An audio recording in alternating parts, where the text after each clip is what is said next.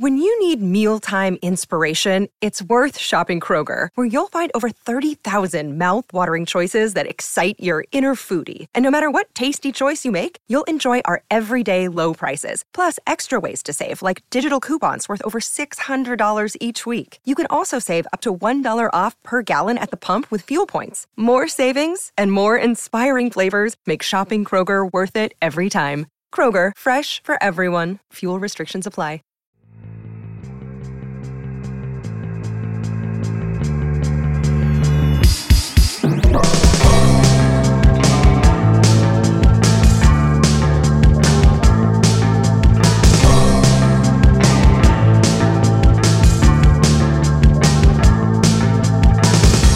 This is Conspiranormal.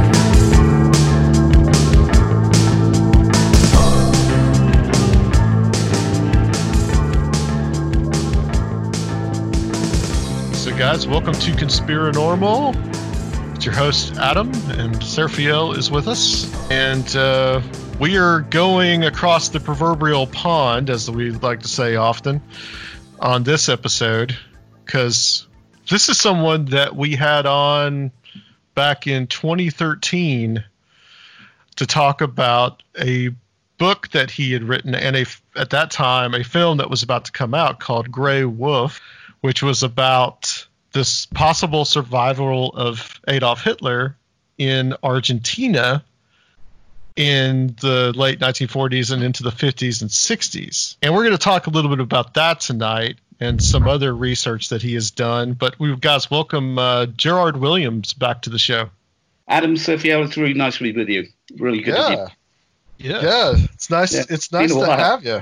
Yeah, lots of things have happened since 2013. The film actually came out. It's now available on Amazon for people to watch. Mm-hmm. I did 3 series of Hunting Hitler for the History Channel, which had its good points. And I would have liked a little more editorial input into it, but it was a show. Television does tend to gloss over things a bit more than I'm used to, even though I've spent my life as a TV journalist. And the case presented, which is what we did in Grey Wolf, that Adolf Hitler did survive and lived in Argentina until February 1962, was, I thought, going to be almost the end of the story. But with everything else that I've been learning and with everything else I've been doing in the last, is it that long? It's almost not important that Hitler survived, although, that is a key thing. Right. What's seriously important is how the Nazis did after World War II and how their continued existence and their continued organization had a major impact on our world. Absolutely. Since 1945. And I've been quite stunned by some of the information I've been working with. Some of it's been put out there before by people, which some of it tends to be a little bit out there for me. I'm an old-fashioned journalist. I've been doing this for 40-something years. And I like to check my facts. I like to do the who, why, where, what, and when bit. And I don't have opinions. It's not something that journalists of my generation ever had. So it's been fascinating.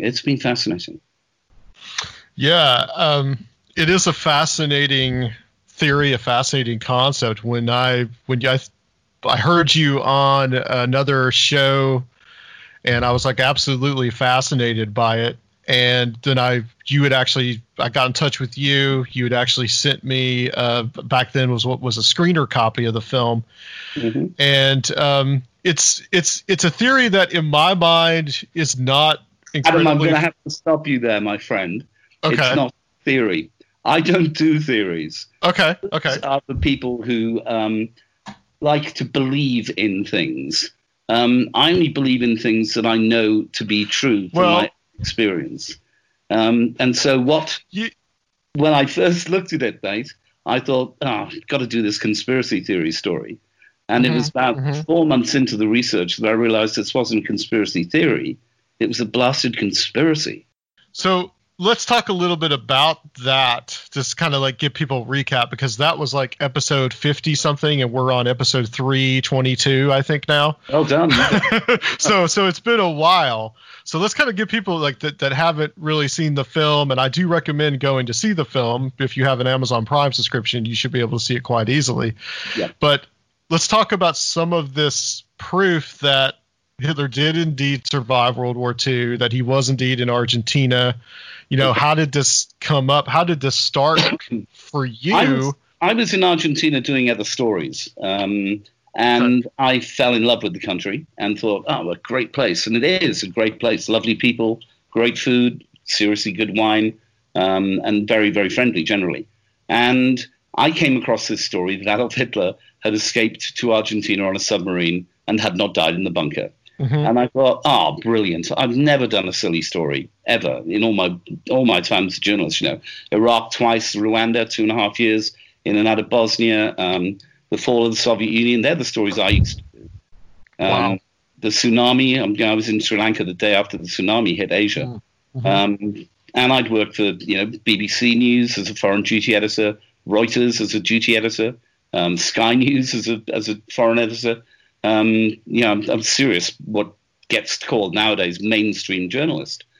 And I thought, after all this time doing hard stories, I'm going to do a silly story about a man with a moustache getting on a submarine and ending up in Argentina. And then I started to look at it and brought in my colleague, military historian Simon Dunstan. After about 7 months of my research, I showed it to Simon. He said, "You're joking." And I said, "No, I'm not. Look at it." Now, there is no forensic evidence that Adolf Hitler died in the bunker. None whatsoever. In fact, the skull fragment the Russians insist is his was tested by an American DNA specialist and was found to be a woman in her 40s. So it couldn't be Ava Braun either. The Russians refused to release the teeth so that we can have them checked independently. So there were just no forensics. And yet we have the sworn testimony of a pilot who says he flew them out of Berlin, Ava and Adolf Hitler. We have multiple witnesses in Argentina who I've either spoken to or have seen their depositions in some cases, and some of whom have actually been threatened with death for talking to me, saying that they saw Adolf Hitler in Argentina at specific places, at specific times, up until 1962. I mean, can you imagine how important it was to capture Hitler? It would have been so anticlimactic had he been just on the run or in almost like a Osama bin Laden, who's at large. I don't know where this story comes from, that Hitler died in the bunker. It comes from Hugh Trevor Roper, who wrote a book called The Last Days of Hitler. But the Russian commander in Moscow said that he thought Hitler had escaped, probably to Spain or Argentina. Stalin said he thought he'd escaped. Yeah. Eisenhower said we have no proof that Adolf Hitler died. We hope he did, and he was still saying that in the 1950s. Most of the major historical figures at the time weren't convinced that Hitler had died in the bunker. I mean, the Soviets were given something like 7 or 8 bad doubles of Hitler when they took the bunker complex. One Soviet officer, Major Nikitin, actually took a Time reporter, I think it's either Time or Newsweek reporter, to a secret place in Hitler's private study in the Reich Chancellery, where there was a tunnel down into the Berlin underground. And it was Major Nikitin's, when he went in there, they had found a letter on the floor, which had been written by Eva Braun to her parents, partially burnt, which said, "You won't be hearing from me for some time." And Major Nikitin was convinced, and he was NKVD, which is now, was KGB and is now FSB. Right. So Russian Secret Service. Major Nikitin was convinced and told the Time and Newsweek reporter at the time that he was convinced Hitler had escaped down these tunnels to the underground. The BBC reporter on site, what we'd call embedded now with Soviet troops, said there was no evidence that Adolf Hitler had died in the bunker. And yet Hugh Trevor Roper wrote this piece of fiction that people have believed. I was absolutely amazed by that when you sent me that clip that was from 1945 with the same BBC reporter that you were just talking about. Yeah. And him making the statement that the Soviets had even told him that was a body double. Yeah, I mean, and that went broadcast all through the whole world, I'm sure. And yet somehow it's all been forgotten.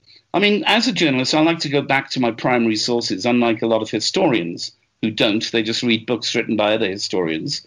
So I went back and looked at the newspaper articles. So I went back and looked at the agency reports from AP, from Reuters, from UPI. And these are all things that I understand because I'm an ex-Reuters journalist.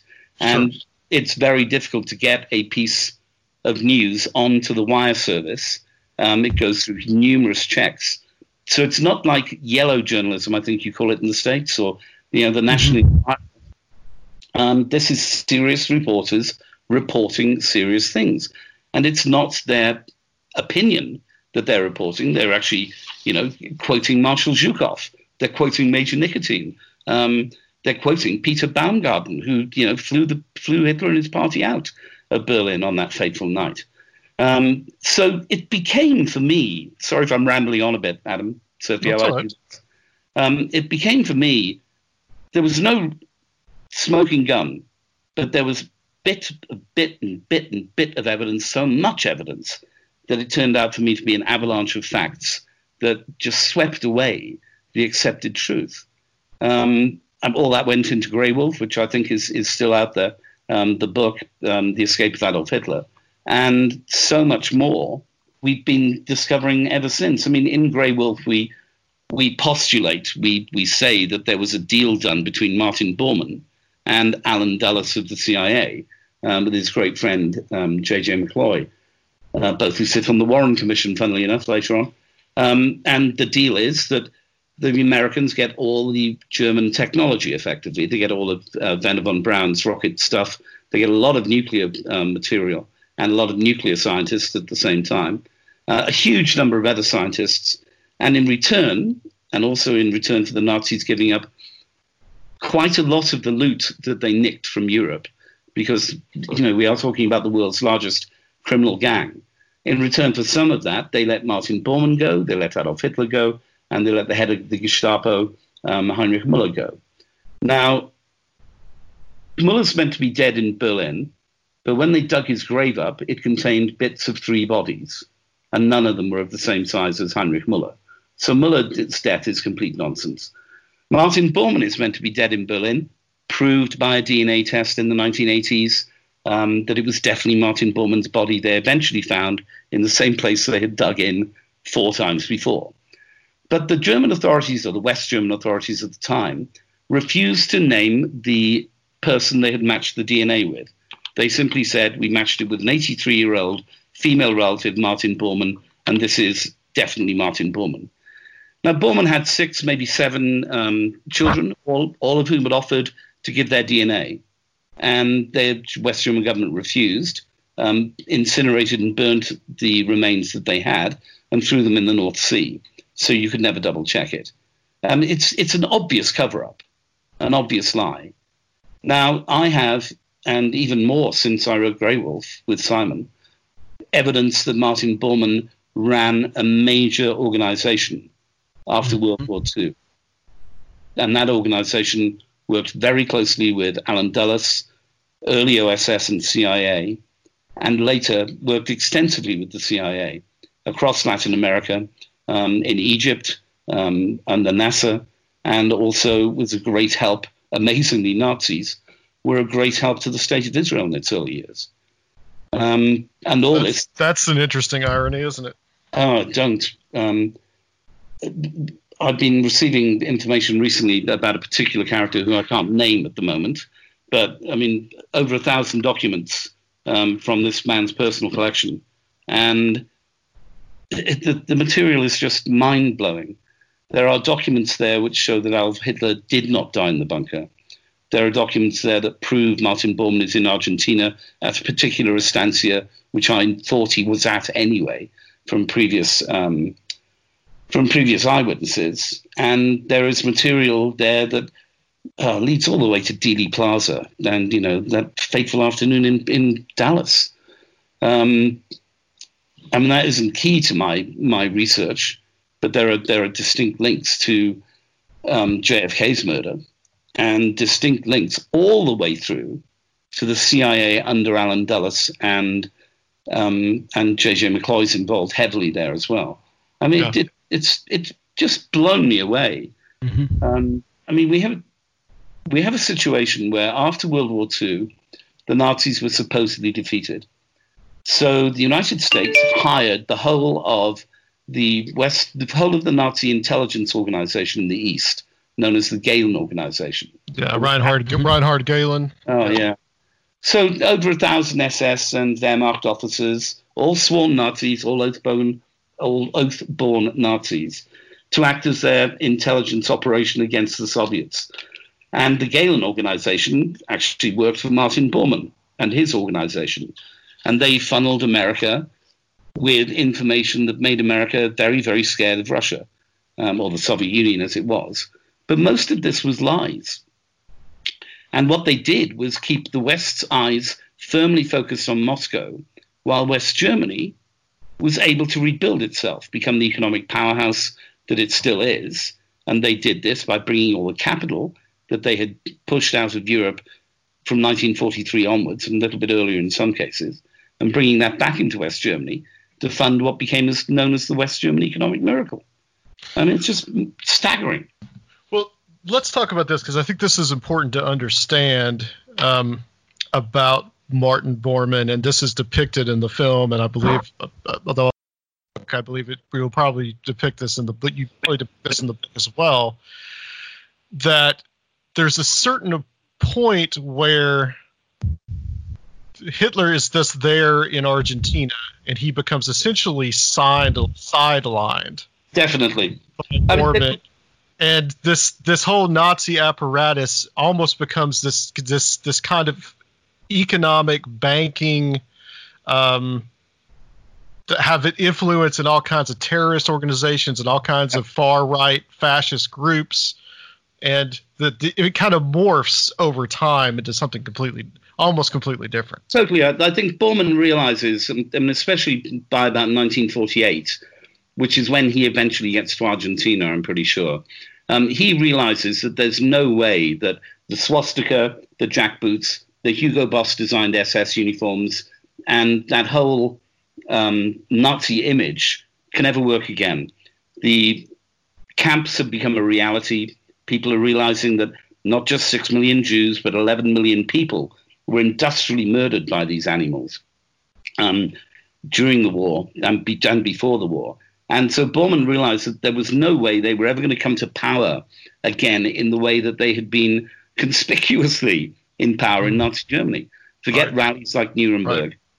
And he had country-buying amounts of money. I mean, literally country-buying amounts of money. They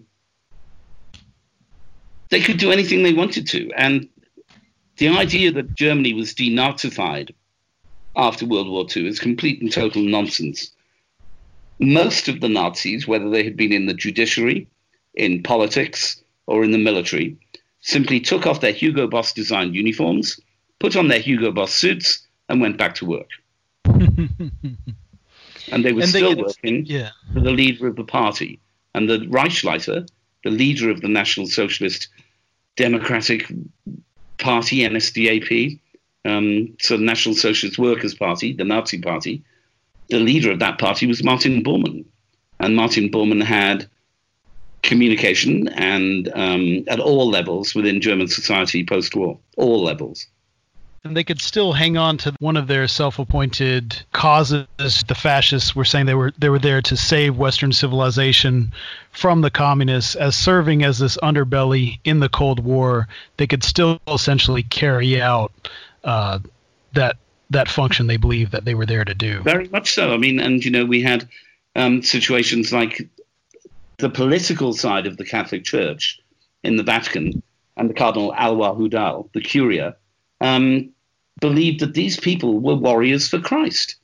Mm-hmm. These people were fighting the godless communists, and of course fighting and destroying also the Jews, who some members of the Christian faith would blame for the death of Jesus Christ. So they were good guys. They're not good guys as far as I'm concerned, or anybody with any moral compass. But they were seen as good guys to be protected and helped. And of course, they had so much money and so much infrastructure that was built very quickly. A great deal of that was done with help from Spain under Generalissimo Franco, but also in Argentina under the Perons, Eva Peron and Juan Domingo Peron, that magic couple, had been Nazi spies in the Pay of Abwehr since 1940. I have the documents. Then it seems like Spain and Argentina in particular really serve as these springboards for all kinds of operations around the rest of the world during the Cold War.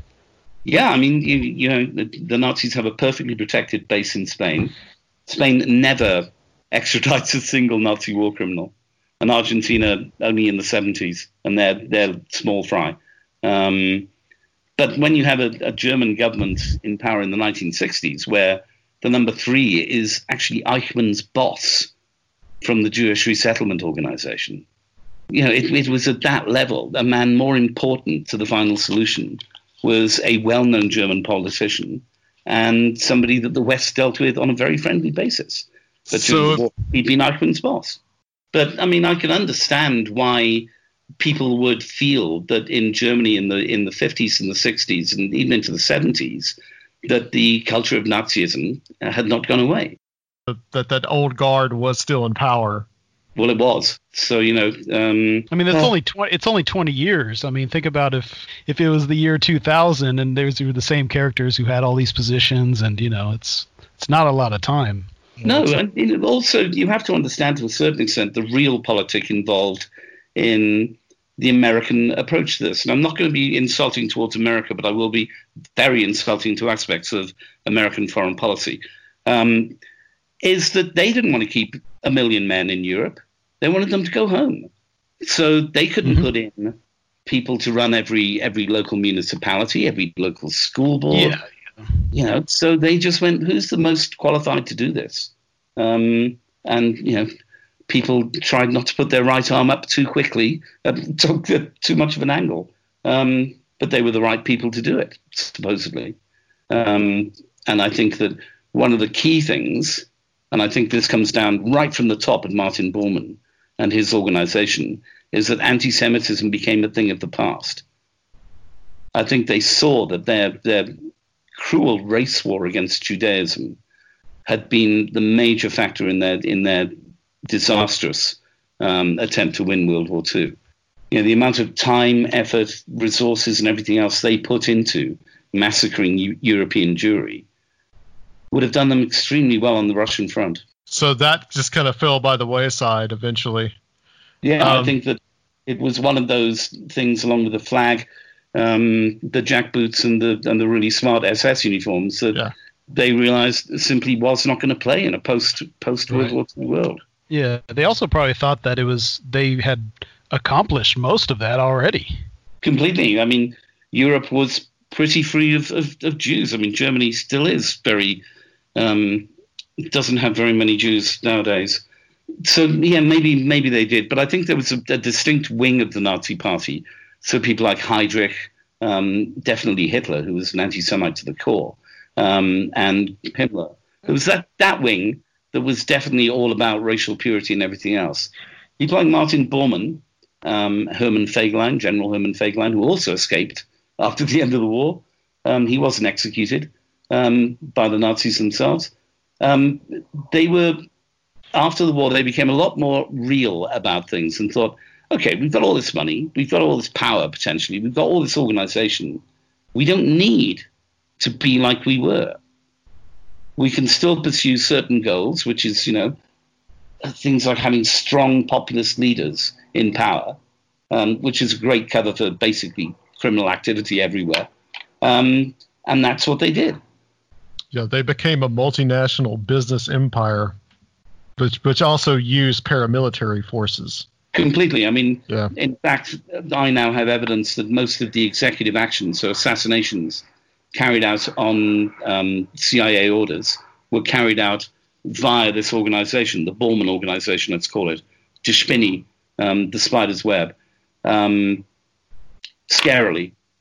It's things like they came up with a plot to assassinate Fidel Castro in Cuba, and JFK said, "You're not doing this." But the planning was all done by Nazis. Well, I'm going to ask you this. I mean, this sounds a little strange, but I mean, James Bond reference here. I mean, what we're essentially talking about is Spectre. So was Fleming kind of trying to let us know some things? Yeah, to a certain extent. I mean, Fleming is an interesting character anyway. During the end of the war, he's running an operation called 30th Assault Unit Commando, British. And 30th Assault Units are designed to go in to areas that are not necessarily going to be under American, British, or French control. So into areas that the Soviets will control when their troops eventually get there. Demarcation lines that 30AU go over. Now, I have proof that 30AU went and picked up every single member of von Braun's team, the rocket team, and brought them and handed them over to Third Army under Patton. That they didn't just turn up on bicycles and surrender to Patton. The Allies knew, or a certain number of the Allies knew, exactly where each of these scientists lived, and they went and got them and brought them out. That's not the story history tells us, but it is the story that's true, written now by former members of 30th Assault Unit. They were called Fleming's Red Indians. But yeah, I mean, I think that, Spectre is basically the Bormann organization, and Blofeld is Bormann. Yeah. There was another, Otto Skorzeny comes to mind too, with the Paladin Group, which was directly associated with Franco and with Spain. Skorzeny is much more fascinating and much more key to the whole post-war operation than he's ever been seen to be before. And I intend to prove that extensively over the next year. Skorzeny's everywhere, and he is the key linchpin between the Bormann organization and the wet work that the CIA want to carry out with people like Klaus Barbie, Altman in Bolivia, the whole Colonia Dignidad horror in Chile, which was basically an arms factory run by a cult, which also produced chemical weapons like sarin. I couldn't get in there. My co-host Tim Kennedy went in because they recognized me. So when we were shooting Hunting Hitler, I ended up spending 10 days in a rather tatty hotel because the Colonia Dignidad people realized who I was. But Skorzeny's involved in that. He's involved in the death squads and Operation Condor, which is Henry Kissinger's great legacy in Latin America, where in Argentina, just take Argentina for an example, 30,000 of their own citizens were massacred and disappeared by a right-wing government and troops that had been trained by Nazis and by the Americans at the School of the Americas in Fort Bragg. That was a dirty war. Yeah. But this dirty war also ran in Bolivia, which was also the source of huge amounts of money in CIA cocaine travel. It's just, there's so much of this that is not the history that we were taught and fed. Oh, yeah, absolutely. Yeah. Well, you call this the spider's web, and it's very appropriate. Because the Nazi operation was known as Die Spinne. Yeah. Not Odessa. Odessa is a CIA creation, but Die Spinne is the real thing, or the Kameradenwerk, the friends work. I've recently seen a list, an address book, which shows every single senior member of the Kameradenwerk after World War II. They're everywhere. Well, this was essentially the underbelly of the entire Cold War. The Nazis ran the Cold War. It's the opinion I'm now coming to. But they ran the Cold War, and this is going to make me start sounding like some sort of left-wing liberal nutter, which I'm not. I am in part, but I'm not really. They ran the Cold War with the complete help and acknowledgement of what one of your presidents called the military-industrial complex in America. Yep. It was Eisenhower, wasn't it? It was Eisenhower. It was his farewell speech on television. Which should be, something that every single American has to watch, really. so that they don't all volunteer to go off and fight in senseless wars for the military-industrial complex. J.F. Kennedy, John F., said that he would smash the CIA into 1,000 pieces because Kennedy knew how dirty they were. Sadly, they had so much dirt on Kennedy that it made him difficult for it to come out. And Bobby, they had dirt on as well. Otherwise, Bobby would have done it before he'd been killed. But, I mean, that's the main reason that Kennedy's assassinated, is to protect the interests of the military-industrial complex in America. Well, in making this ultimate Faustian bargain with these people in order to win the Cold War, now that we have won the Cold War, what is that price that we have had to pay, do you think? Well, I'm 61, so I grew up through part of the Cold War. And, I was a working journalist when the wall fell. In fact, I was in the Baltic states when the Russians pulled out of there. And it always struck me whenever I saw Russian troops how rubbish they were and how badly equipped they were in comparison to British or American or French or Spanish troops, actually. And I wonder really whether the Cold War was as much of a threat as we were all taught to believe. The whole duck and cover thing of the 1950s. I wonder that too. Yeah. And whether it was just done to take our minds off something else. I mean, false flag, whatever you want to call it. Although false flag has become used in so many different situations now. But maybe that was the ultimate false flag.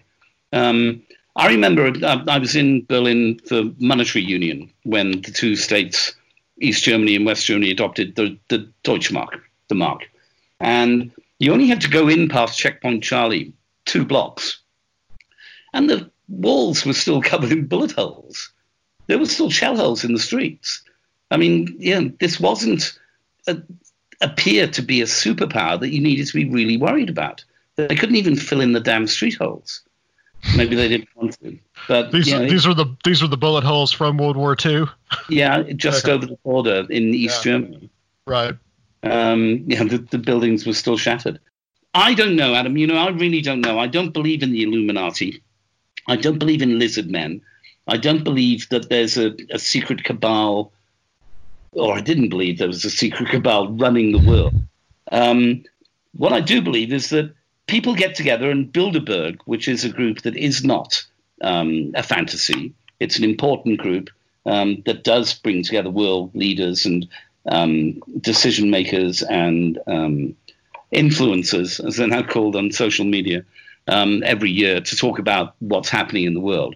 And I believe that these interested parties, so you may have the reasons for going into Iraq, right, which were shown to be complete rubbish. There were no weapons of mass destruction. No matter what Mr. Blair and Mr. Bush said, there were not. And they knew there weren't as well. But there was oil, and that was really important at the time, although they messed that up quite a lot. And I think that these cabals, these important industrial, economic, and political organizations get together like a Venn diagram, where circles intervene, and they realize that there are areas where they should be working together to maintain their level of power, importance, and authority on the world. And that's what happens. So it's not so much of a rigid structure. I mean, I, never believed in the sort of secret America, deep state stuff. But aspects of it are terribly true. Yeah, that's true. My opinion on the start of the Cold War, why the Cold War was maintained for as long as it was I think it was just quite simply to keep the United States, and maybe Western Europe, but more the United States, on some kind of permanent war footing.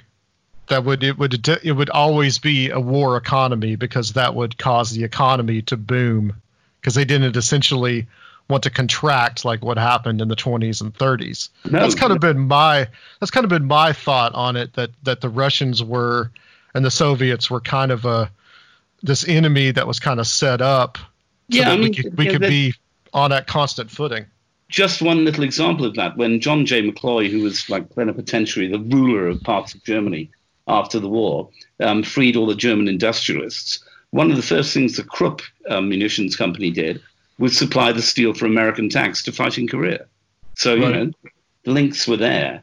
And funnily enough, Skorzeny was Krupp's representative in Argentina and various other places. Really? Oh, yeah. Well, let's talk about some of those companies, because that's important, because you list, VW, Volkswagen, Siemens, BMW, Mannesmann. And now Krupp too, which that goes way back in German industrial history. Arms of Krupp, but they made that money out of the Franco-German War in 1870, where they supplied the Prussians with the right guns.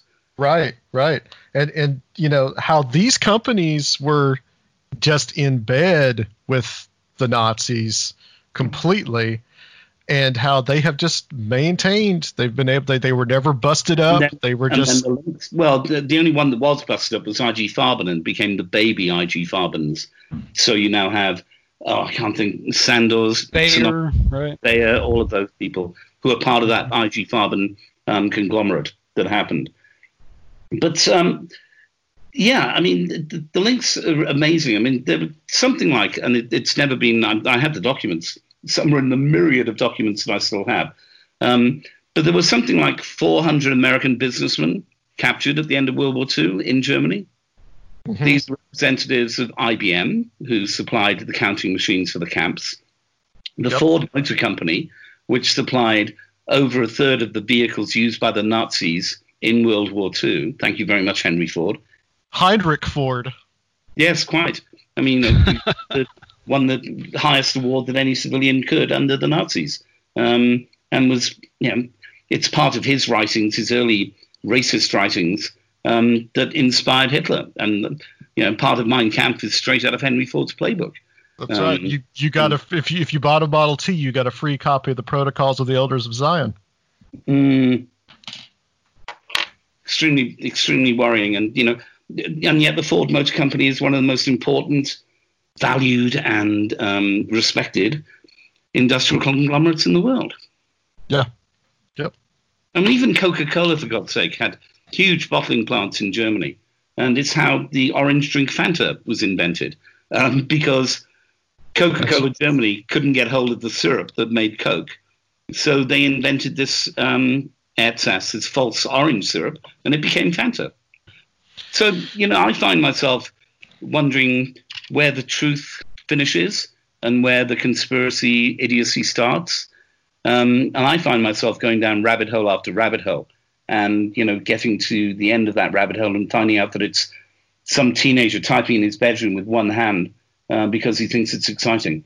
Or people who have created things for various reasons. There's looking at it the other day. Do you know the Police Gazette, Adam? Mm-hmm. I think I've heard of it, yeah. Right, so it's a 1950s and 60s yellow magazine, basically. Okay. It's full of ridiculous stories about aliens and everything else. But regularly, well, not that aliens are necessarily silly, but we don't know yet. But regularly they wrote Hitler is alive stories. Uh-huh. Regularly. And Martin Bormann's alive, and testaments from Martin Bormann. I mean, stuff that doesn't, they're saying Hitler's suicide was faked. There is stuff in this book, which I've got in front of me, called Hitler is Alive, Guaranteed Stories, reported by the National Police Gazette, that I now have second and third witnesses to. Stuff that was just thrown away in a yellow tabloid magazine,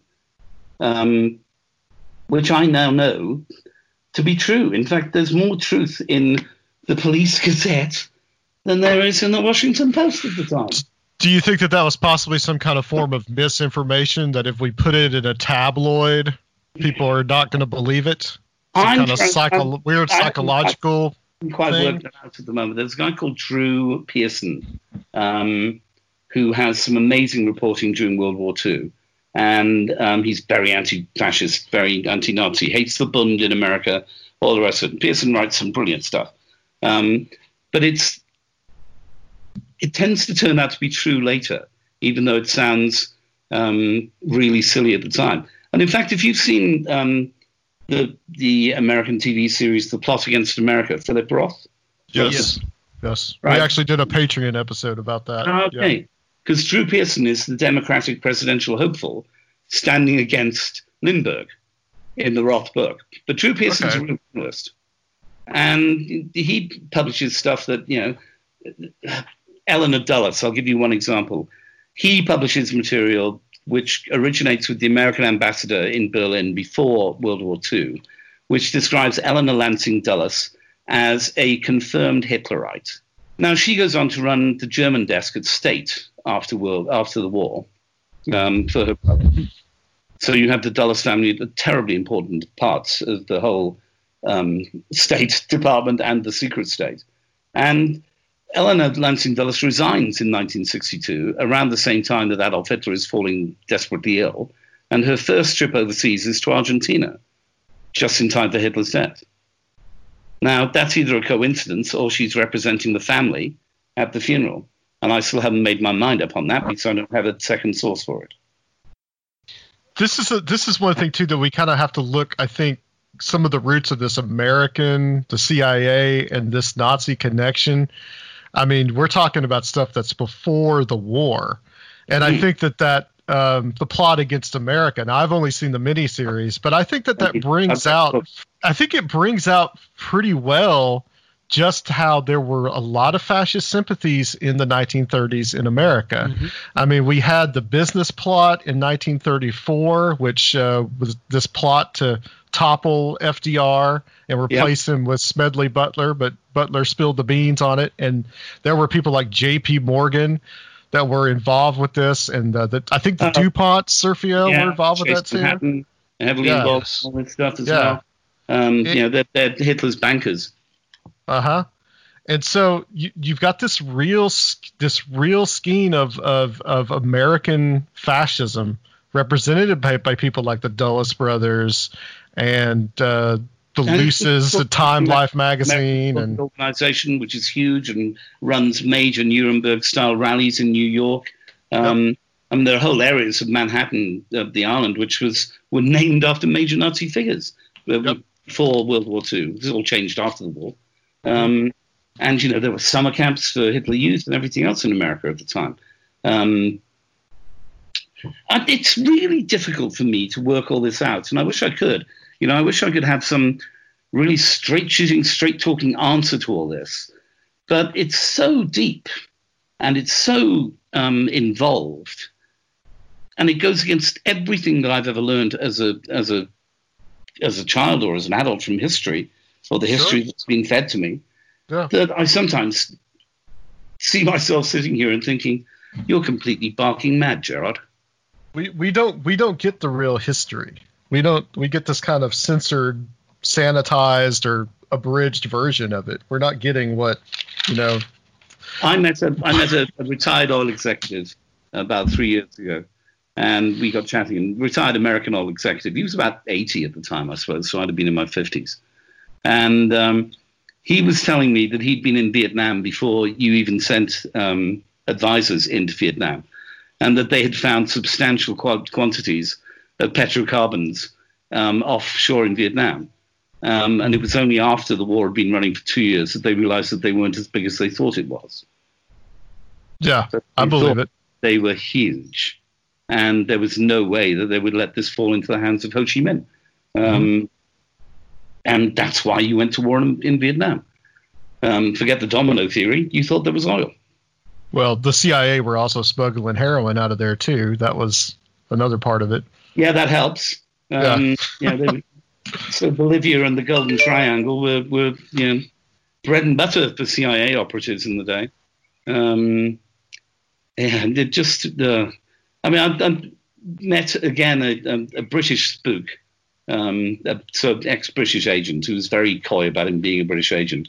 And he'd been in Bariloche at the time when Eisenhower goes to Bariloche to meet up with the Argentine president at the time. Why he goes to Bariloche, I'm not sure, because it's Nazi Central.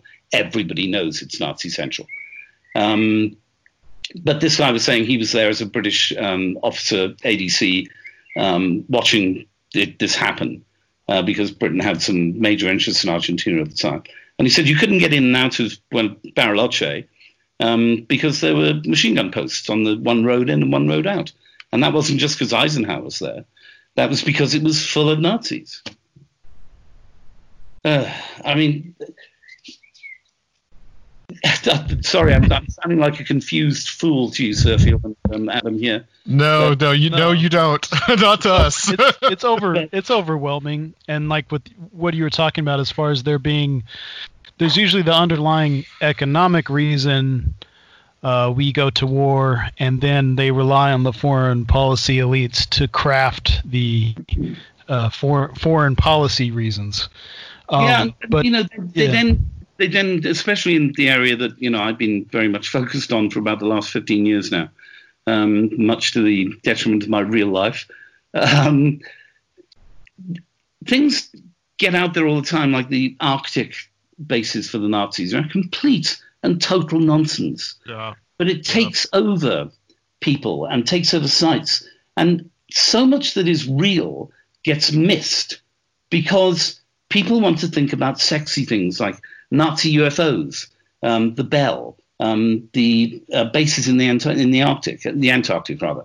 Now, the Bell is complete nonsense as well, this idea of a time-traveling UFO thing designed by Hans Kammler. There's a great book just written by Dean Reuter, which shows that Kammler was in American custody in 1945 until 1948, and then probably goes to Argentina. So he didn't design the Bell or any major secret wonder weapon. He was being interrogated by CIC in the States. Probably not very far from his friend Reinhard Gehlen and that bloody awful Nazi Werner von Braun. I know there's a risk of, there's obviously information wars going on, but what sources can we find from the Soviets that give supporting evidence for this idea of there being this continued underground Nazi international? Really difficult now.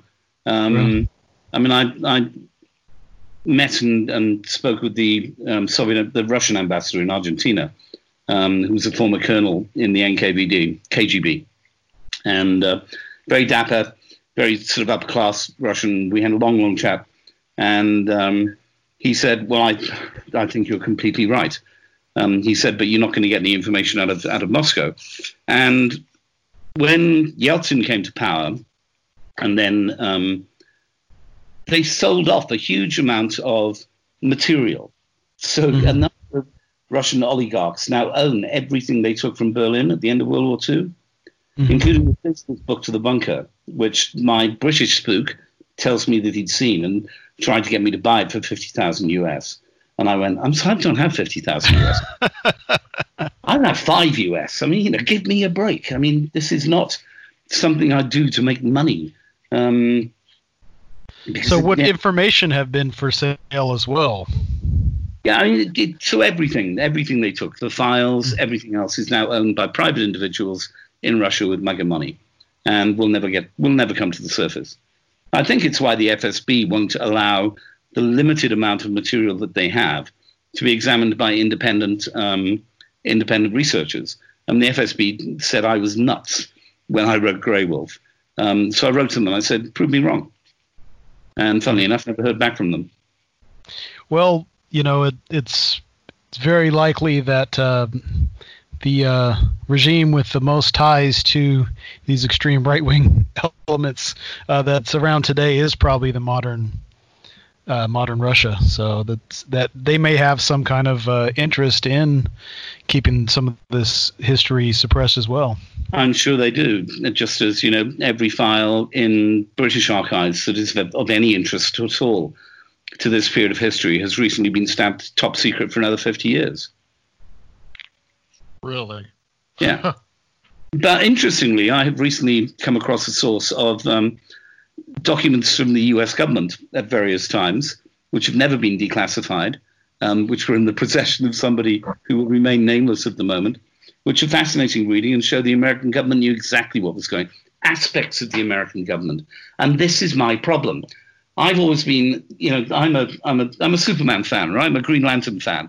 I've always believed in sort of justice in the American way and all that stuff, which was stuff that was sold to me in the UK as a kid. And, men in white hats riding into the sunset to defeat those horrible, nasty Indians and men in black hats. And my sister was an army officer in the 1970s, late 60s, 1970s in Germany with the British Army of the Rhine. And she had loads of American friends, quite a few of them who went off to fight in Vietnam at the time. And I'd met some of these young officers when Anne brought them home to Britain to see the family, come back for a family meal, I suppose. Although I think she fancied a couple of them. But yeah, I mean, I just don't know. It just, what the hell was going on that was so secret that we can't be told the truth even now, 75 years later? Well, it's probably because of the implications for now. Probably because you can actually trace people in power today and companies with power today.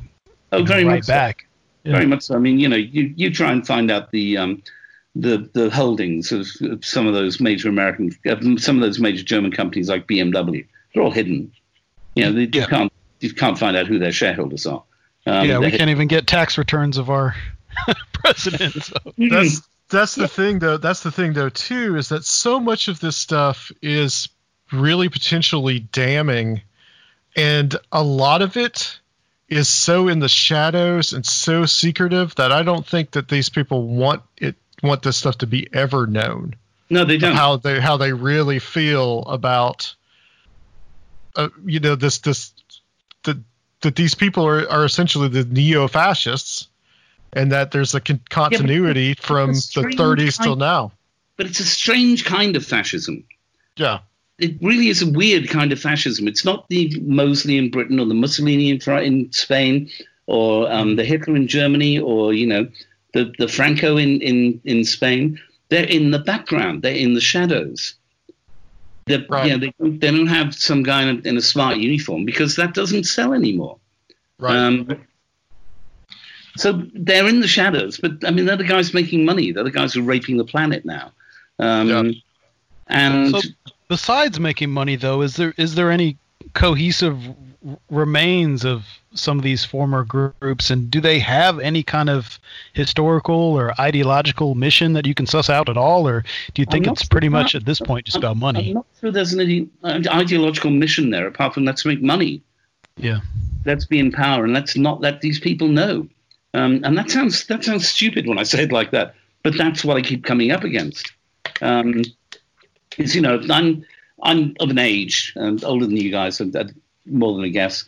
And so my father was a World War II combat soldier, British Army, joined up at 18, fought all the way through North Africa, up through Italy, was wounded 3 times, regimental sergeant major at Tobruk, which was a huge thing.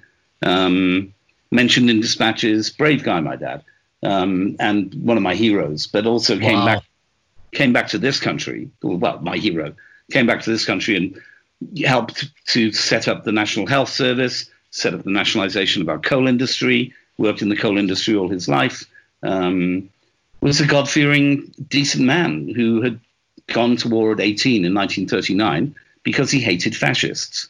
An uncle of his actually fought against the fascists in Spain in the international days. Mm-hmm. So I think he'd been quite an influence on my dad. And my dad died before I wrote Grey Wolf, which was one of those sadnesses. But I know damn well that if my father had read Grey Wolf, he'd want to pick up his Lee Enfield and go looking for people to shoot. Right. That great generation was totally and completely betrayed. Yeah. When you have young men hitting the beach at Utah in northern France, and they are facing young men who have been driven to that beach in Ford Motor Company vehicles, what the hell sense is that? Mm-hmm. The American oil industry put the price of petrol up before D-Day. And the government had no choice but to pay it. Mm-hmm. So when you come across these things and you then try to start to knit them together, I need to be a spider, Adam. So I feel I just need to be a spider, to know how to knit this web together, because it goes everywhere. And one of the problems of writing the current book I'm writing, which was called The Spider's Web, which is now called The Secret Reich, because it goes further, is what to leave out. Yeah, because there's so much. There's so much. And of course, a lot of the stuff that I'm going to have to leave out because it's a book is stuff that actually makes the point. Do you know what I mean? When you need mealtime inspiration, it's worth shopping Kroger, where you'll find over 30,000 mouth-watering choices that excite your inner foodie. And no matter what tasty choice you make, you'll enjoy our everyday low prices, plus extra ways to save, like digital coupons worth over $600 each week. You can also save up to $1 off per gallon at the pump with fuel points. More savings and more inspiring flavors make shopping Kroger worth it every time. Kroger, fresh for everyone. Fuel restrictions apply. It's how you reach that certain point. There's so much behind it. Like, you can't just say the dirty war happened in Argentina because Henry Kissinger said in a phone call, yep, you guys go ahead. We're on recess in Congress. They won't know anything for 3 months. Well, let me ask you this, Gerard, about because we've talked about the U.S. What about some other countries? I mean, what about the UK's kind of involvement with this? The UK is a complete mess. After the war, I mean, basically, the UK was told by America, give up your empire. We're not going to have it. We're not going to allow you to be a world power. You can be, how many states have you got? 53? 50. 50. Okay, we're the 51st state and the biggest aircraft carrier in Europe. That's the deal with the UK. Like, didn't Orwell call it Airstrip 1? Right? Yeah, he did. I think he realized that was going to be real. That Airstrip 1 became a reality, especially during the 50s, 60s, and 70s. France is important. There is French operation stuff all over the place. They're a big player in the Middle East, and the French benefited quite a lot from their organization's links with the Bormann organization, funnily enough. So France and the United States. But, you know, after World War II, you guys were the superpower. Right. Yes. Right. You ran the world. We were the only major combatant that wasn't damaged. Nobody bombed the cities. Yeah. Close thing. I mean, I think you were 3 months away from having a dirty nuke dropped in the middle of Manhattan, to be honest. The Germans definitely have the technology to do it. And in fact, quite a lot of the enriched uranium that was designed for the Nazis' bombs came to America on board a submarine and was met by the father of the atomic program. What's his name? Guy who said, "I have become Oppenheimer." Worlds. Yeah, Oppenheimer's at the key when U-234 surrenders in Port Sound, and the uranium that was in that bomb goes to at least one of the two bombs that were dropped on the Japanese because I think it was Hiroshima. Yeah, because you did not have the fissionable material to do it, and that's part of the Bormann deal. I tell you what, we'll give you the nukes. Let us go. Yeah, and we'll be useful in the future. See, I think that this started, probably around 42, 43. I think that Bormann and some of the other guys. It's 43, definitely. These real bureaucrats that said, like, okay, things are not going well, and they started, they just started pulling up capital, taking stuff out of the country, putting it in Latin America. I mean, the Dulles brothers were at the Munich Olympics in a box that was visited by Martin Bormann at the time. They had contacts, and people think that nowadays you can make an internet transfer of money without any problems whatsoever. That's been going on a very long time. If you're a government, you can ask the Swiss to transfer $40 million, please, in 1943 to your bank account in Buenos Aires, backed up by hard gold that you are keeping in Switzerland, and they just do it telegraphically, and magically it's in Buenos Aires. So, I mean, money and capital were able to be moved around the world, not quite as easily as they are today, but pretty easily. And they took massive advantage of that. I mean, in 43, Bormann realized they'd lost the war, that for every 100,000 men they put in the field in the east, the Soviets would put 1 million men.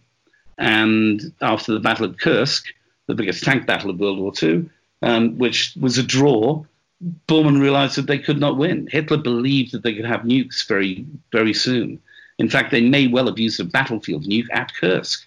That's according to the Japanese diplomatic observer on the field at the time. Yeah. They took the whole guards division.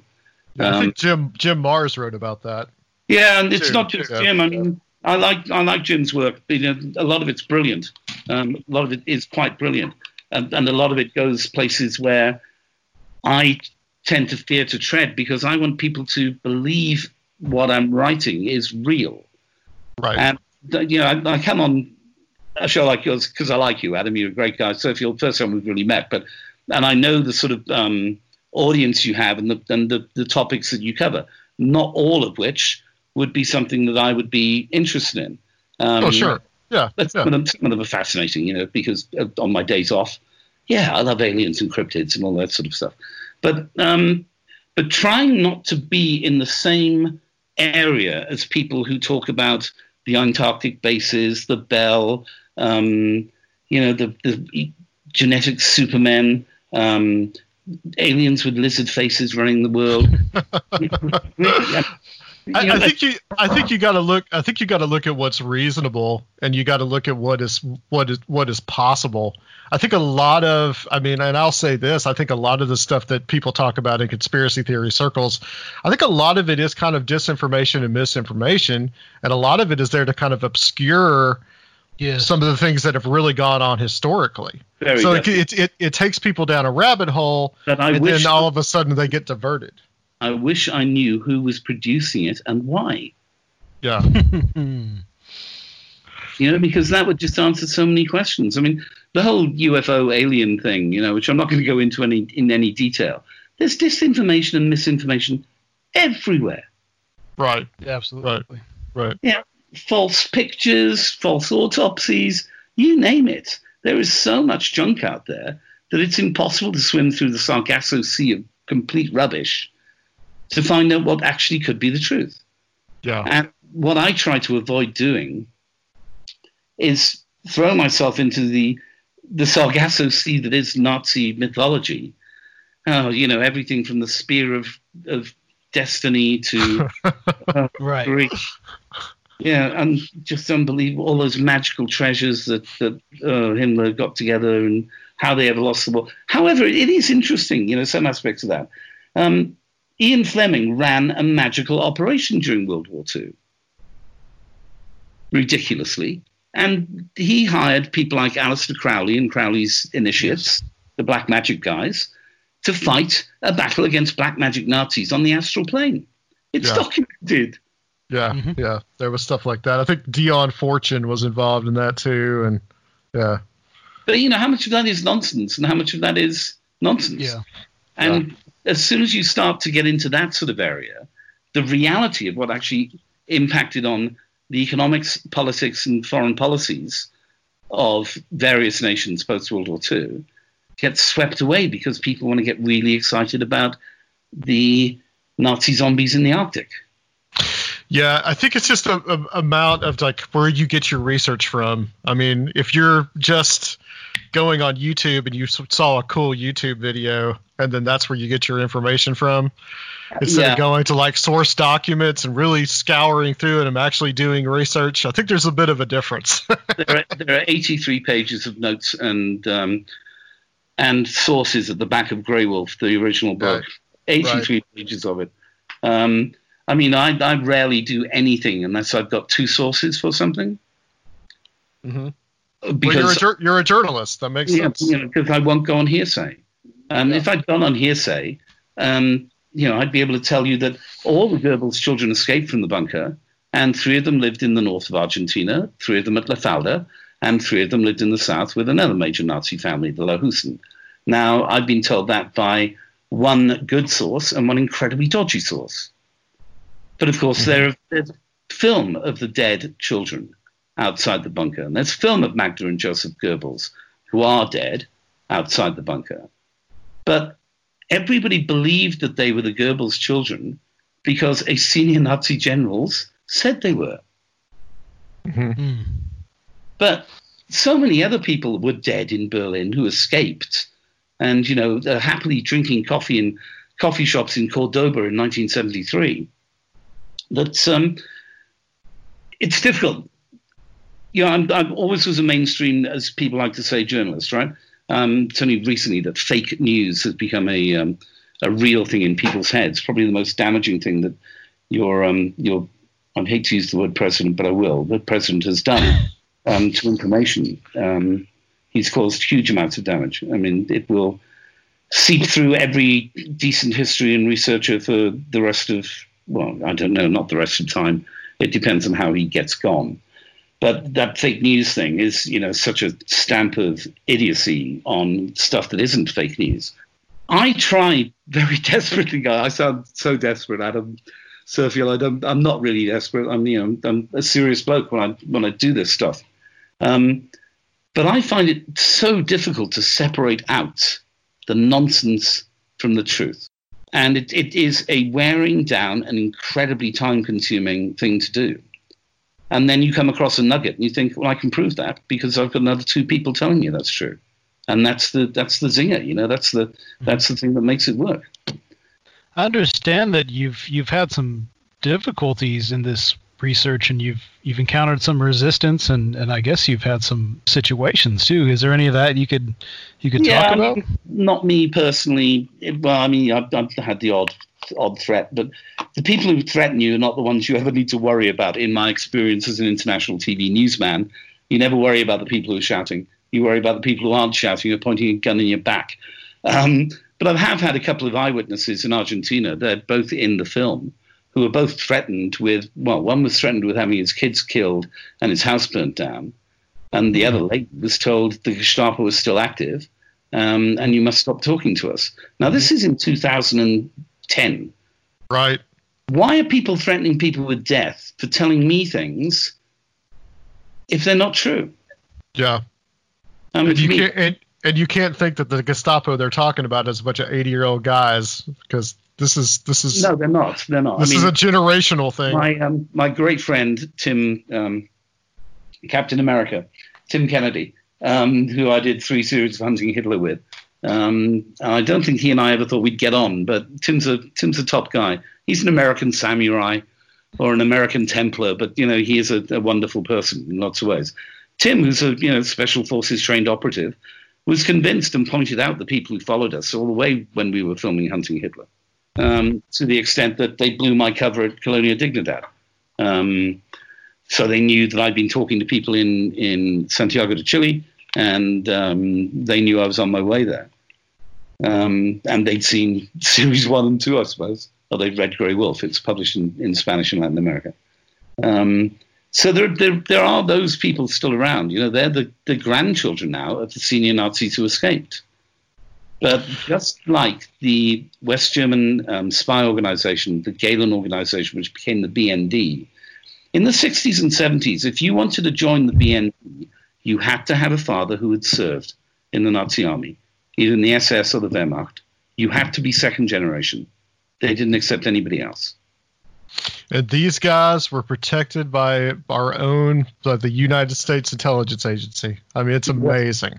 The CIA gave amazing millions and millions of dollars. Yeah, they must have been laughing all over their sauerkraut, munching bloody faces. And it's said that all Gehlen did was he caused a whole bunch of damage to American intelligence because all he did, he just fed them the information they wanted to hear, exactly. Or just to justify his job, just to keep himself in power. Also, I mean, this was a guy that was part of the Einsatzgruppe. Yeah, it's unbelievable. I mean, but he did it to keep their eyes off what was happening in Germany. Right. And, one of the things Gehlen does in his memoirs, which are just so cheeky, is he says that Martin Bormann was a Soviet spy from the early 40s. And it's the final thing that he does for his boss is to try and make the world believe that Martin Bormann is a player on the other side. They must have laughed their heads off. Just to muddy the waters. Yeah. Let's talk about what's going on now, because you do put some kind of, there's a continuation of all this, and we've definitely seen this in some of our other shows that we've done. One I could recommend to you that we did earlier in the year with a guy named Recluse that was really interesting, where we kind of mined some of this material. Okay. But what is going on now that you would see as a continuation of this, and because you mentioned kind of like the alien, have the Nazis won? Have they won like this kind of long-term, dark political deep state kind of battle? That did they eventually win the long game? I haven't got much further in my head than 1965. Isn't that terrible? Because up until 1965, they're definitely winning the long game. Now, post that, as the older generation of Nazis die off, and this morphing, as you described it earlier, Adam, changes that party and that racially suspect ideology into something completely and totally different, and yet still as hard, still as vicious, and still as murderous as their dads and granddads were. It's morphed into something, and I'm not sure what it's morphed into. I'd love to have that answer in my head, I mean, I look at U.S. foreign policy and I despair. I just despair. What are you doing in Afghanistan? What were we doing in Afghanistan? Britain was involved in Afghanistan in the 1870s, getting its ass kicked, and we were an imperial power then. What the hell was Iraq about? What was Libya about? I mean, all these conflicts that I've seen, young American boys and young British boys. In fact, my builder, right, is an Afghan veteran at the moment. He was wounded 3 times in Helmand while we were there. And he's a fan as well, friend, whatever. And he was saying that if he knew now what he'd known when he joined up, he wouldn't have joined up. And he definitely wouldn't have taken a bullet for Queen and country. Because he looks at that whole involvement in Afghanistan and thinks, what the hell were we doing there? Mm-hmm. Now, I know people who like the fact that you're in Afghanistan and that you're elsewhere in the world. They're the people who sell you weapons. Raytheon. The arms dealers. Yeah. And, the people who manufacture those things. And, of course, they're terribly important to the American economy because a great many people work in that sector. They're all registered voters, I suppose. I'm not sure who they voted for. I hope to God it wasn't for the orange one. But there you go. They probably did. But, I look at things now where people call black white all the time on the Hill, especially Republicans. They just call things that are obviously black completely white. And there are Democrats who do the same thing, I'm damn sure. But we see more of that sort of fake news stuff coming over here. Now, I don't think that the Trump presidency is the sort of final end game of what these right-wing, organized military-industrial politics, deep state people thought was going to happen. I think this and the pandemic has probably shaken their planning quite a lot. And I think they probably all learned Chinese some time ago. And are making sure they're going to be friendly with the next world power. Does that make any sense to you? That makes sense. Yeah, just kind of a more mercenary type of role. Yeah, I mean, there's Tom Lehrer, I don't know whether you know the satirist from the 1940s and 50s, he's still alive, I think, wrote a song called Werner von Braun. And it's out there. It was on television in America. And it talks about the widows and pensioners of old London town who owe their livings to Werner von Braun. And there's another line that Werner says, I just make them go up. I don't know where they come down. And then one of the lines is, and I'm learning Chinese, says Werner von Braun. And I think that there's just these people out there who had power and never willing to let it go.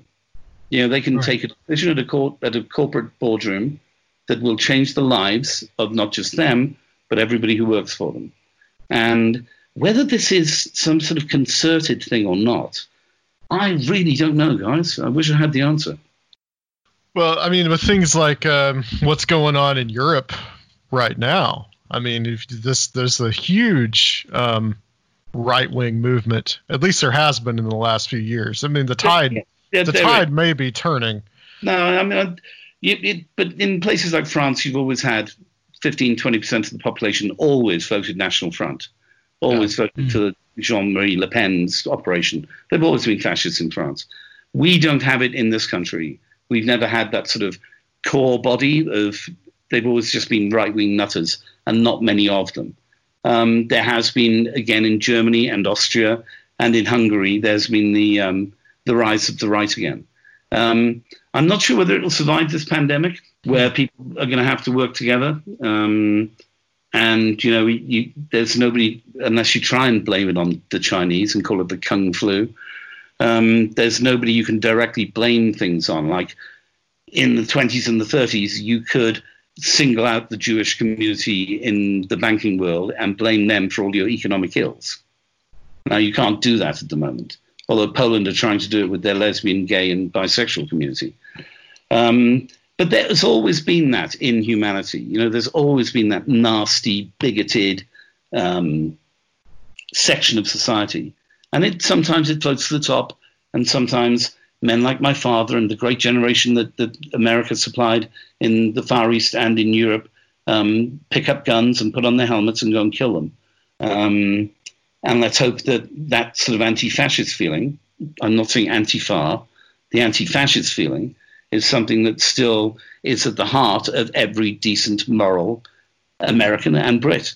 But yeah, I mean, there's always been the rise of the right. You know, almost every country in Europe had a fascist dictatorship at some stage, apart from the United Kingdom, except maybe ours was a little better hidden.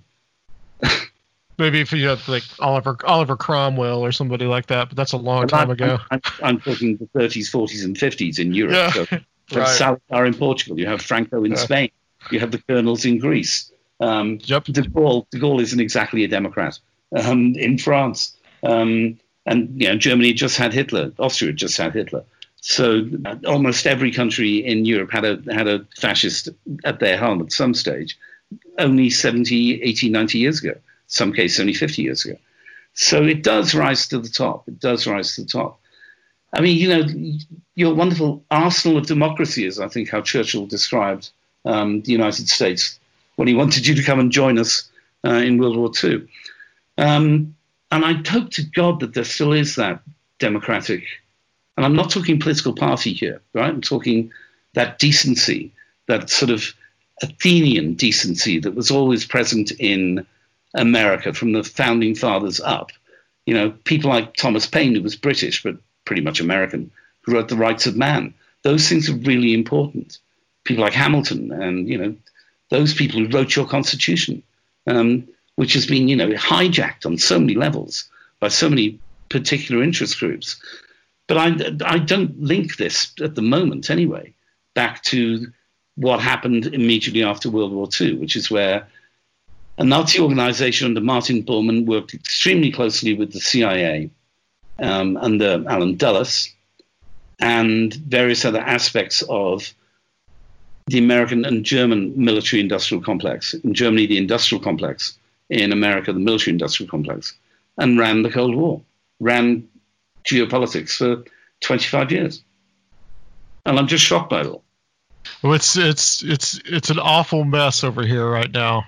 But I'm really hoping that we can get somewhat back on track at some point. So do I. I mean, just to see this many innocent people die, you know, it's crazy, isn't it? You think that, you know, there were governments when I was growing up that would prepare us in the West for the threat of nuclear war, as if we could survive a nuclear war. We're having difficulty surviving a virus. Yeah.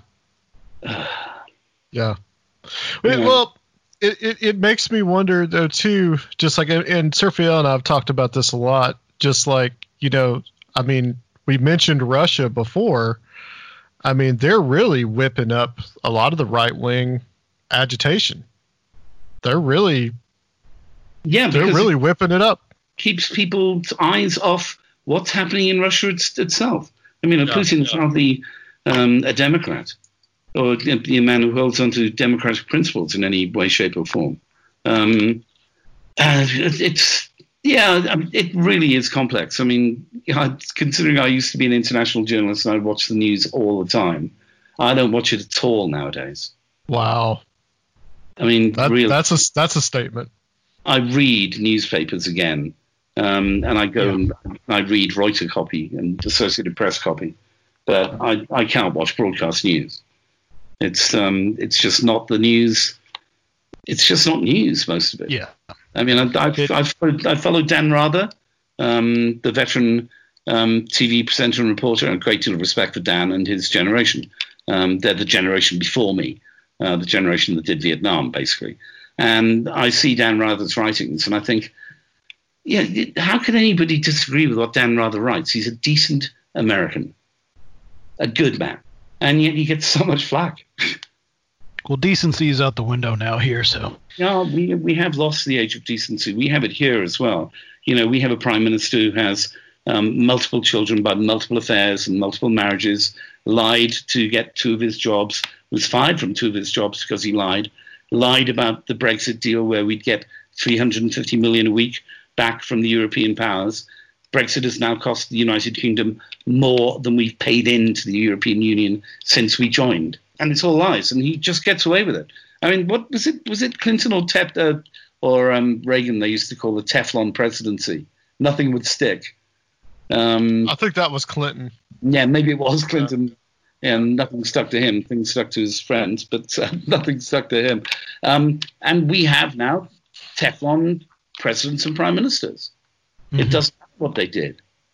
They still are accepted by what used to be decent, right-thinking members of society as good people. Well, I'm afraid neither of the men, either in Number 10 or the White House, are anything that my mum would describe as a good person. She wouldn't have them in the house. She just wouldn't have had them in the house. And my father wouldn't have been friends with them. My dad would have looked at them and gone, what a piece of dirt. Look what he's done to those children. Well, look what he's done to his ex-wife. What a piece of, my father wouldn't have respected these people. I just wonder if we have just become, people just got so jaded because of all the bad stuff that governments have done in the past that now there's such a distrust of any kind of government that these people get elected. Because all they've got to do is just say something that is quote unquote the right thing, and they get elected, and then all this chaos just ensues. Yeah, taking it back to the Nazis, I mean, they do, on both sides of the pond, take large pages out of Mr. Goebbels' handbook.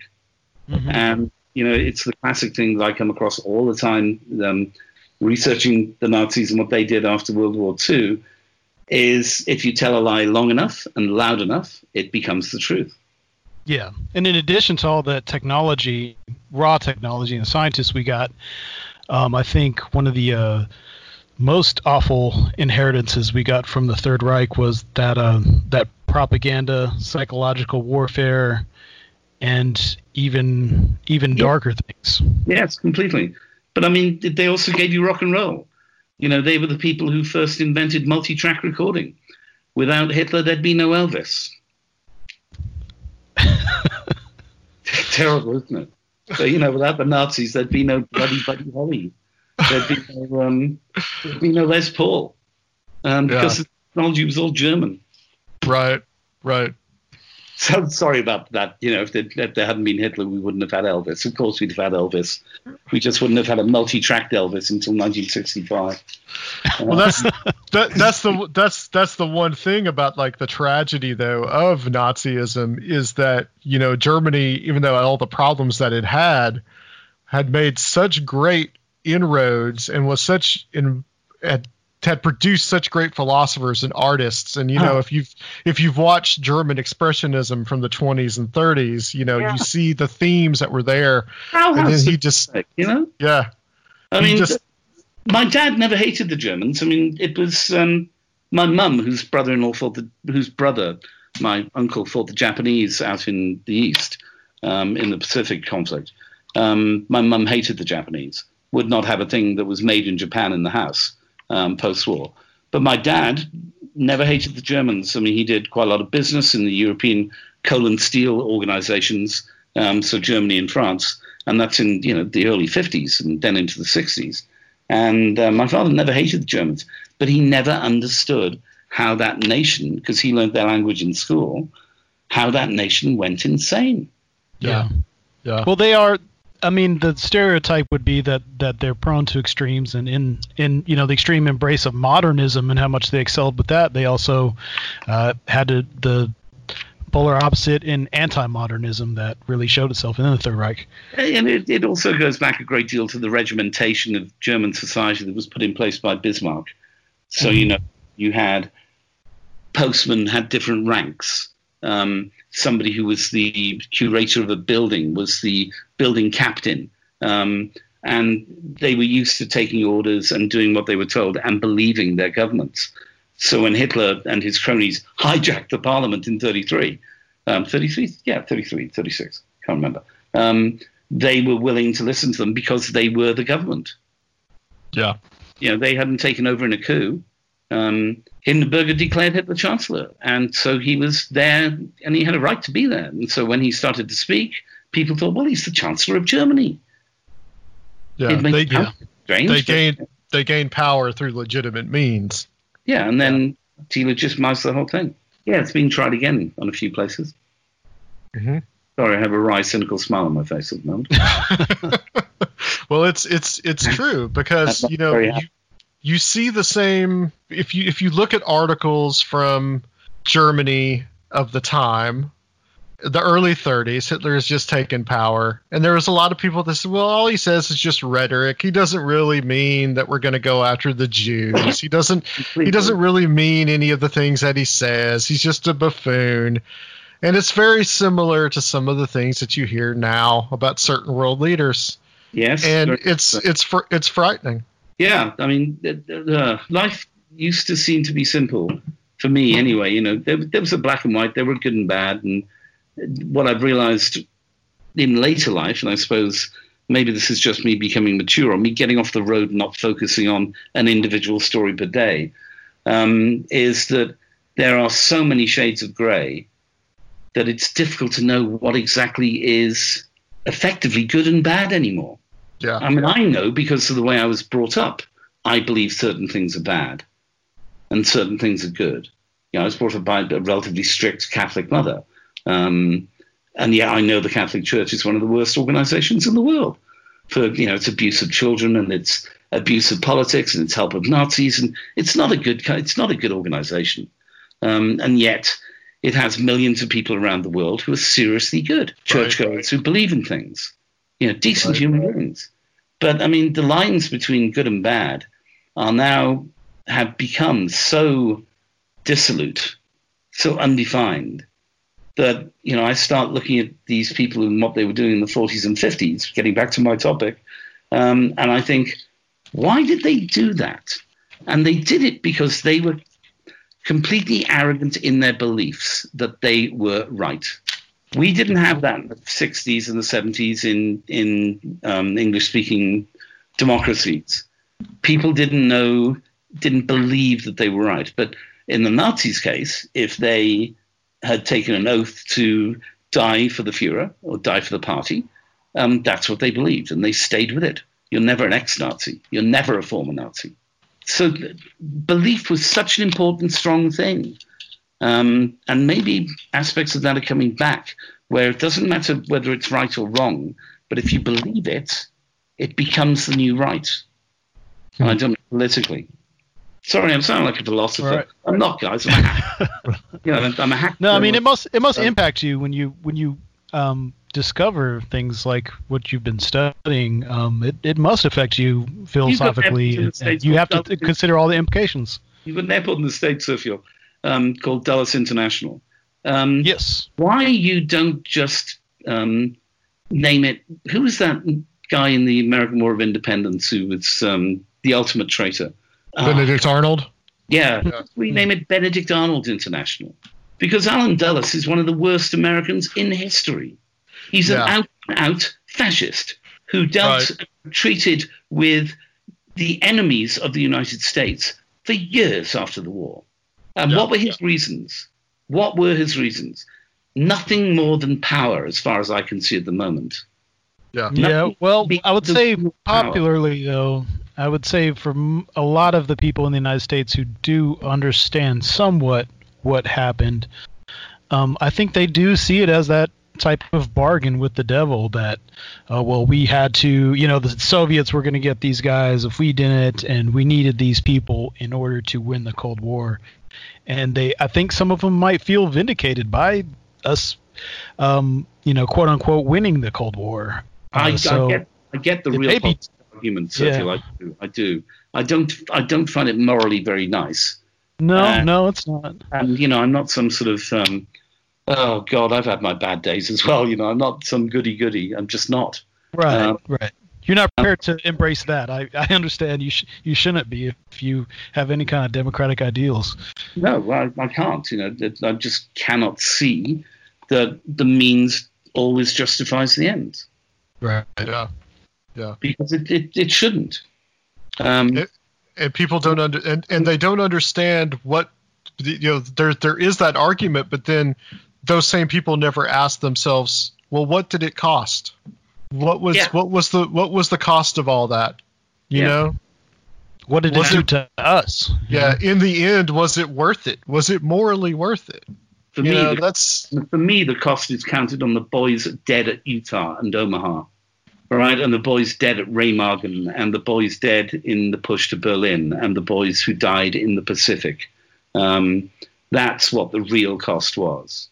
They would trade those young men and women who laid down their lives for what they were told was a democratic ideal, that they were building a better world, and they were killed indiscriminately for some other reasons. And that's the cost. The moral cost is your constant bleeding in Afghanistan, the number of men dead in Iraq. Mm-hmm. That's the moral cost. For every Raytheon bloody Predator drone that is bought by the US military for $20 million, it's paid for by the blood of young Americans on the ground in Iraq. Mm-hmm. Or young Brits. Yep. And if that's acceptable, okay, you've got to say that's acceptable. But going back to a deal done with a group of people who had looted and raped their way through Europe and were responsible for the industrial murder of over 11 million people is not something I can find acceptable at any level. And if I ever do, shoot me, because then none of it would be worthwhile. I mean, I've got kids now in their late 20s, early 30s, and they see these people who have come to power in America and the United Kingdom, and they think, but they got to power by lying and cheating and not telling the truth. And yet I've been brought up by my mum and dad to be decent, to try and be kind, to try and be human. And my two kids are doing fine. They're doing rather well. But when they look at these people in power, they must think, well, bugger it, what's the point of being decent? Why should I be faithful to my wife? Why should I, not sleep with whores? Why? Because nobody gives a damn. Why should I not, come up with great business deals that actually are completely fake and didn't work? Because people will respect me for it. And there is a rot, not just in America for me, but there is a rot within the English-speaking world. And it's a rot that goes back a long way. And maybe it's because it was this deal with the devil after World War II. I know, guys, you've got me being all philosophical. well, let me ask you this before we end, Gerard. Yeah. You mentioned that you were there as the Soviet Union was falling. Do you see any parallels between now and then? No, it really is difficult. I mean, I'm a foreign observer to what is happening in America. And then I hear the governor of California. I don't know anything about the governor of California, but when he starts referring to California as a nation state, and it's the 8th or 9th largest economy in the world, I look at the United States and I think, how long can you stay united? Mm-hmm. There must be a lot of people in states looking at Washington and thinking, where the hell were you when we needed you? Why should we fund you?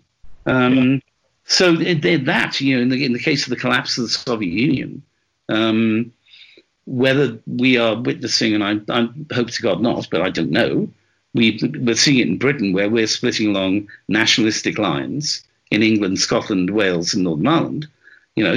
This is no longer a United Kingdom. We have 4 distinct national bodies, and I'm Welsh, I'm one of them.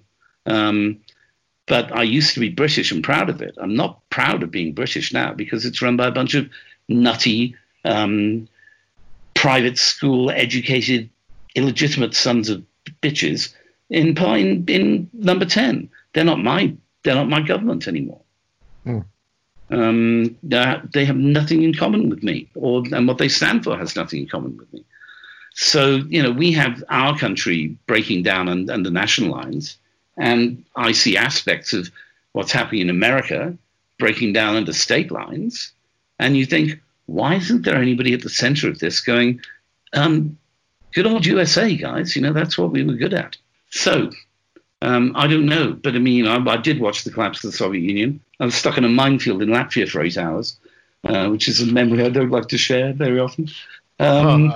As the Russian OMON troops pulled out, we were stuck on a base. We were filming with an American cameraman, a really good buddy of mine, Nart, rather.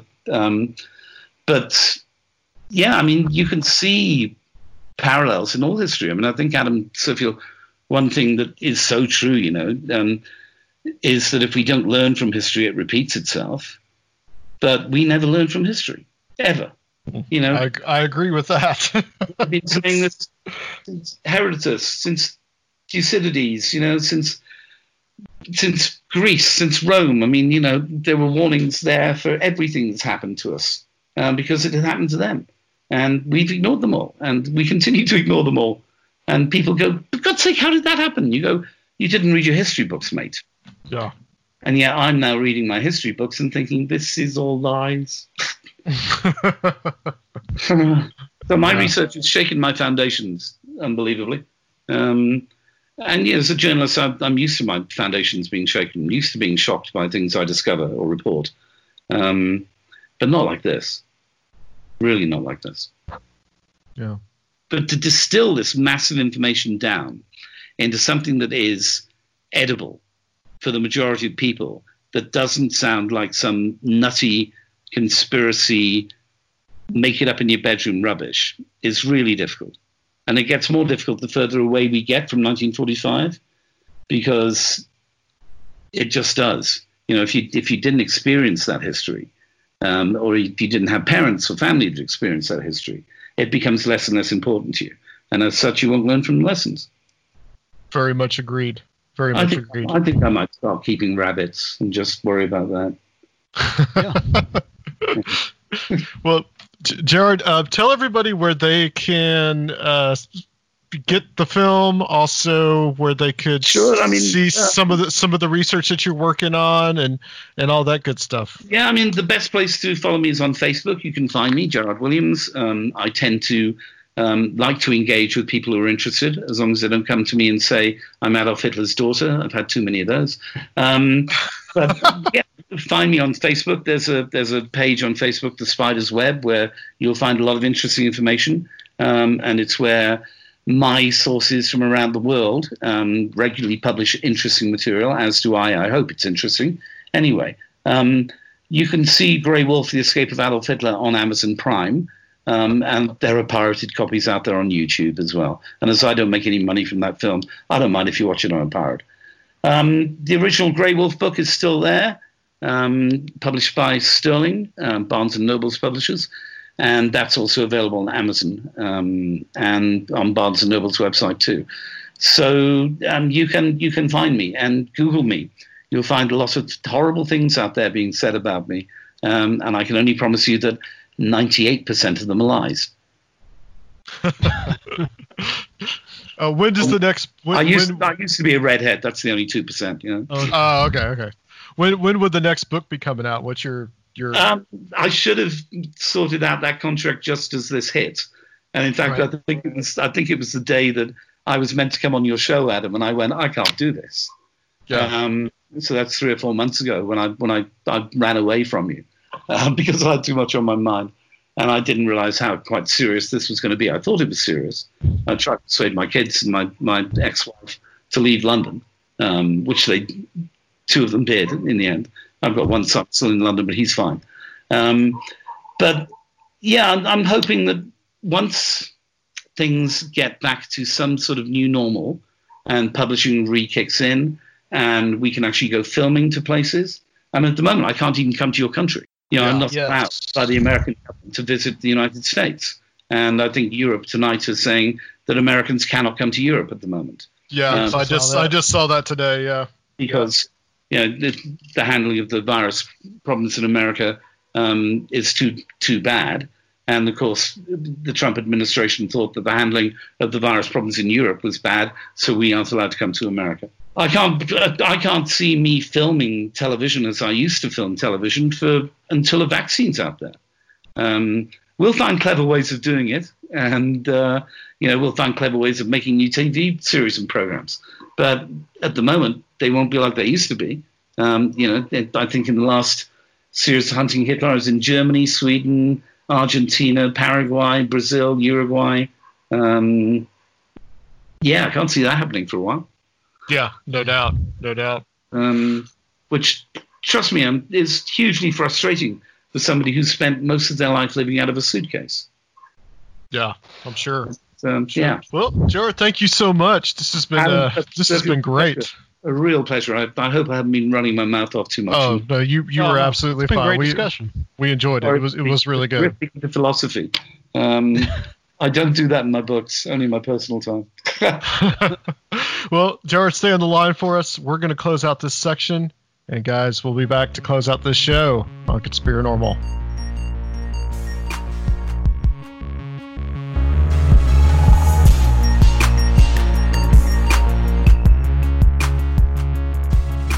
Welcome back, everybody. That was a very interesting and informative interview. We got a little philosophical there at the end, so that did not disappoint. I think we covered some pretty interesting topics on that one, man. How'd you feel about that?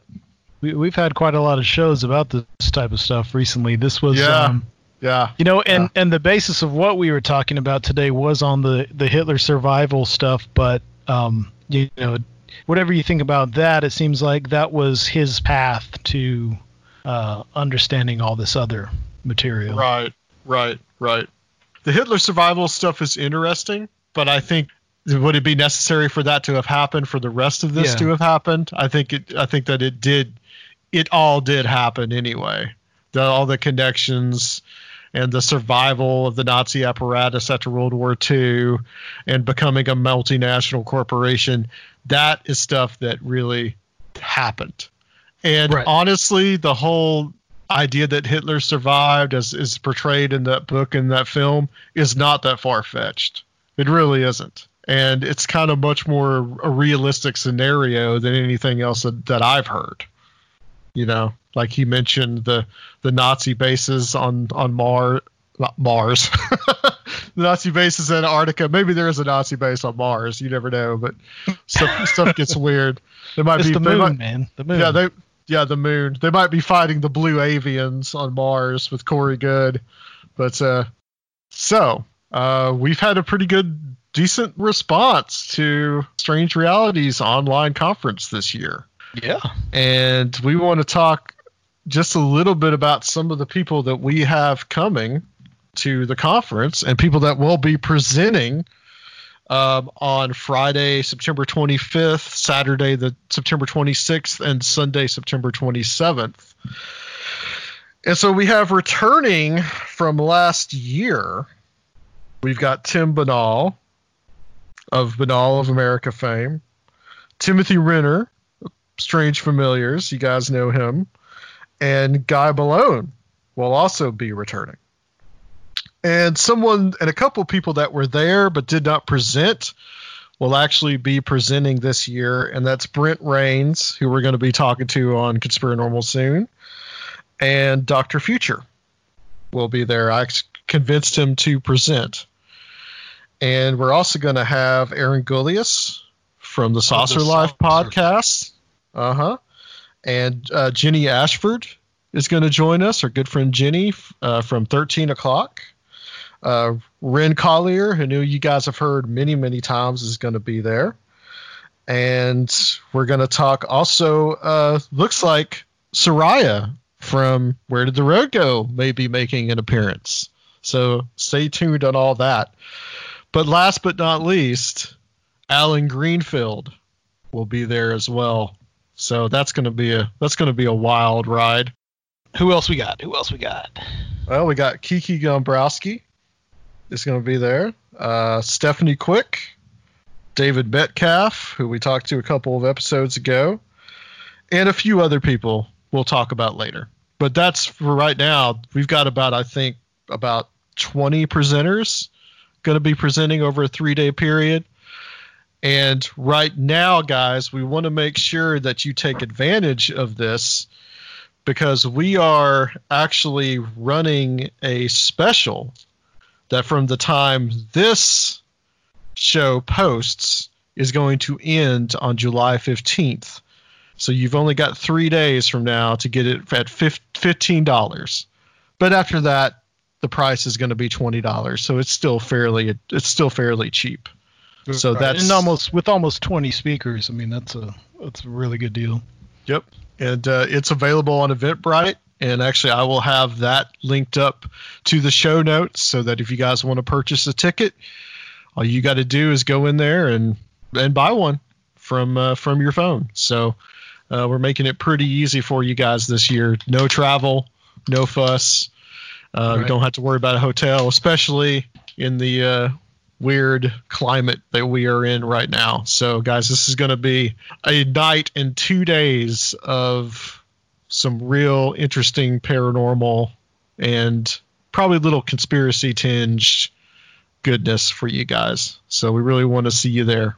And we've kind of done this soft release so far, but we're going to be doing the big announcement of both all of the speakers and what topics they're going to talk about really soon. We'll start having them on as guests, maybe doing some panels leading up to that. And then, of course, in August, as a lead up, we are going to be streaming for free the entire conference from last year. So you guys will get to see that, everyone who didn't get to come to Nashville. We've been experimenting with the ways that this is going to be set up already. So we're going to have announcements on how it's actually going to work. It's going to be really cool. We're trying to make this a real cool, fun experience, and try to still have some sense of community. Absolutely. And guys, also don't forget about Patreon. You can go to patreon.com/conspiranormal. We've got extra stuff up there now, and it's only $1 to join. You got access to about, I think, 70 posts all the way back from 2016. And we are also putting up the speakers, the presentations week to week of the Strange Realities Conference from last year. So you guys will be able to see those too. But so Patreons are going to get a first look at those before we do our little stream of that in August. So don't forget, YouTube, Conspiranormal Podcast, give a subscription on there. Please leave a review. And if you don't want to become a Patreon, you can go to our website and you can leave a donation. And we would like to thank Thomas, who just recently gave us a really, really awesome donation. So very Thomas, generous. Yeah, very, very generous. So Thomas, if you are listening, we really would like to thank you for that. So and we'd like to invite you to the Strange Realities Conference on us. Absolutely. All right, guys, that's it. We will be back next time with some more interesting topics that will make you think on Conspiranormal.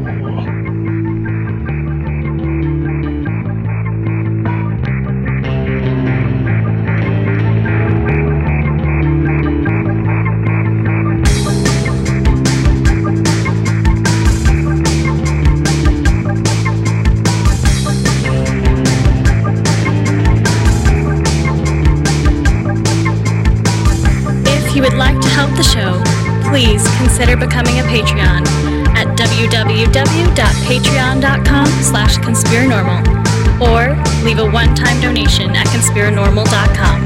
And please check out our YouTube channel, Conspiranormal Podcast.